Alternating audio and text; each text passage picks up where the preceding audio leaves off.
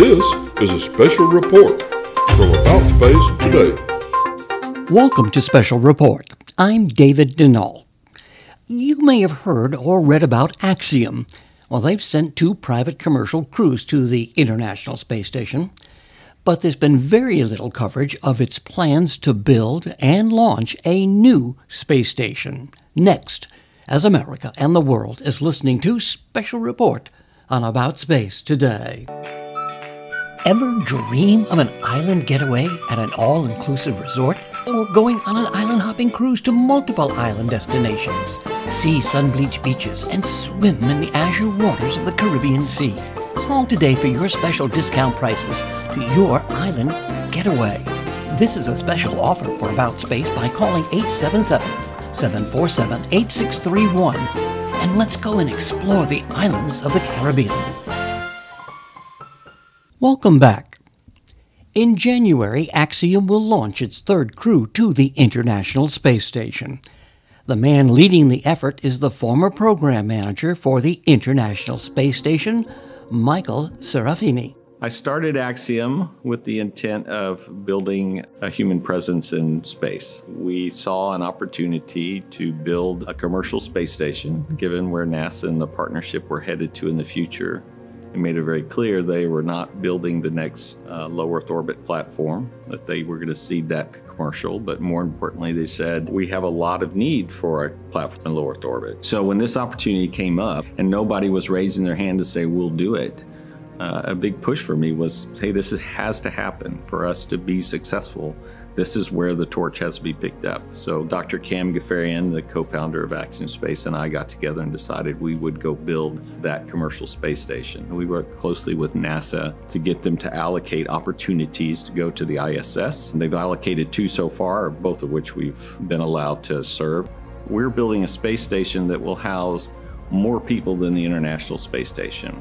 When we've got our first 3 modules up, we'll be able to support 8 people. The ISS can support 7. So it became very clear that we should practice together with the smaller contingent of crew over time so that when our station arrived and we started having long duration passengers on board, that we could work seamlessly with NASA.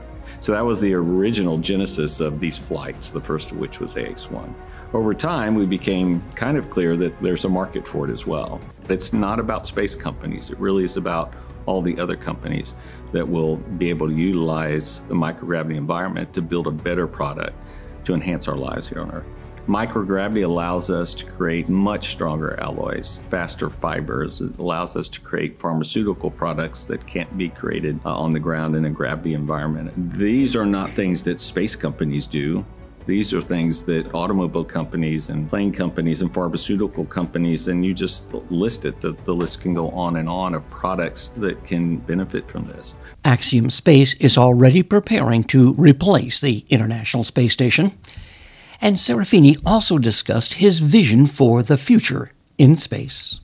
First, when we look at that whole ecosystem, if you will, the government is focusing on things that really commercial is not interested in doing. So the government today is focusing more on the moon and Mars, which is appropriate.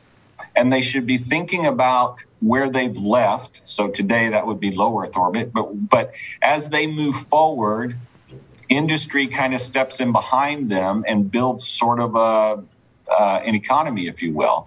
And so this is the role the government is starting to assume, where they do exploration with commercial industry following behind them. They expect that. That's their role, to step in at some point so that the governments continue to spend money on those things that won't, at least in the near term, make money for companies. And so this is where low Earth orbit is going to start. So we're going to start off with multi-purpose facilities, infrastructure in space that support individuals wanting to go to space, countries wanting to have space programs and have to have their astronauts practice in low Earth orbit before they go on long trips to Mars. There's systems they'll need to build, so there'll have to be a place that tests not only technologies but systems. Of course, as we've talked about, manufacturing in space, which we believe will be a huge boom in the latter part of the 30s. is going to start taking hold. So you'll see a lot of research going on in these multi-use platforms. And this research is applied research leading to manufacturing, like some of the things I talked about earlier. Then over time, as that starts to grow, the economy starts to grow, then I see purpose-built platforms being developed. It's something we already imagine as a company where you start, for instance, take the turbine blade example. You want to build turbine blades. You probably don't want to be building that in the same place where people are hanging out to do other things, even research. You just don't want to be in the same place. You want to be able to, A, be secure, and B, be able to focus on manufacturing, which could cause problems for the users. So now we build purpose-built platforms that perhaps stay in the same orbit, just phased away a little bit so they can take advantage of cargo ships and crew transport ships that can come and serve multiple platforms if you're in the same orbit.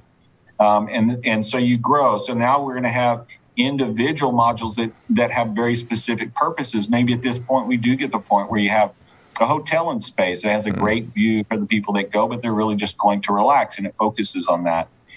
Then over time, we think what's going to happen is we're going to get to the point where, as a species, really, we're going to want almost a city in space. And this is where you get a very large platform where people can work and live in space. So our vision of the future, our long-term vision is a platform similar to what you saw in 2001 in Space Odyssey and some of these other things, where you have a large rotating ring. You can mimic about 0.8 of a G with a rotation of about 4 RPM. So that's not too fast. But now you can have that's your city. That's where families live. The workers come to work and their families live there. You have schools. You can have green zones. You can have rivers and lakes. I mean, this rotating thing gives you that advantage. And meanwhile, the center section stays still. So you have the pure microgravity environment. By the way, that's an engineering challenge for the future for us as a company, is how do you keep this center section still and let the outside section rotate? But that's where we see this going, where we have this big city. And now you can talk about waypoints and a large manufacturing. And all along, the systems that serve low Earth orbit get bigger and bigger. I mean, if you're doing industrial manufacturing in space, you need to get a lot of product to orbit and a lot of product home. And so you have to have larger and larger spacecraft that are purpose-built and can go back to common areas like normal airports and things like that. So meanwhile, the government's going beyond low Earth orbit, and low Earth orbit is growing to be its own zip code, if you will. So just where is Axiom in the building process? Once again, Mike Serafini. The first 2 modules are being built by our partner, Thales Alenia, and we're heading to what is called CDR, which is a critical design review. That really means that 90% of the design is done, and then you're ready to go to manufacturing. So HAB1 is that first module. It has 4 crew quarters, it has payload accommodations, and it has all of the systems required to keep crew healthy and alive. So the plan is we'll fly 4 separate modules to the ISS. When we arrive with the 4th module, it'll have what we need to be independent of the ISS. Axiom Station is going to allow humanity to be a multi-planet species. When we pull that off, we change the world. And Axiom Space may just change the world. Be sure to listen to About Space Today's live coverage of the Axiom launch in January on our YouTube channel. I'm David Denault. Thanks for joining me on Special Report. This has been a special report from About Space Today.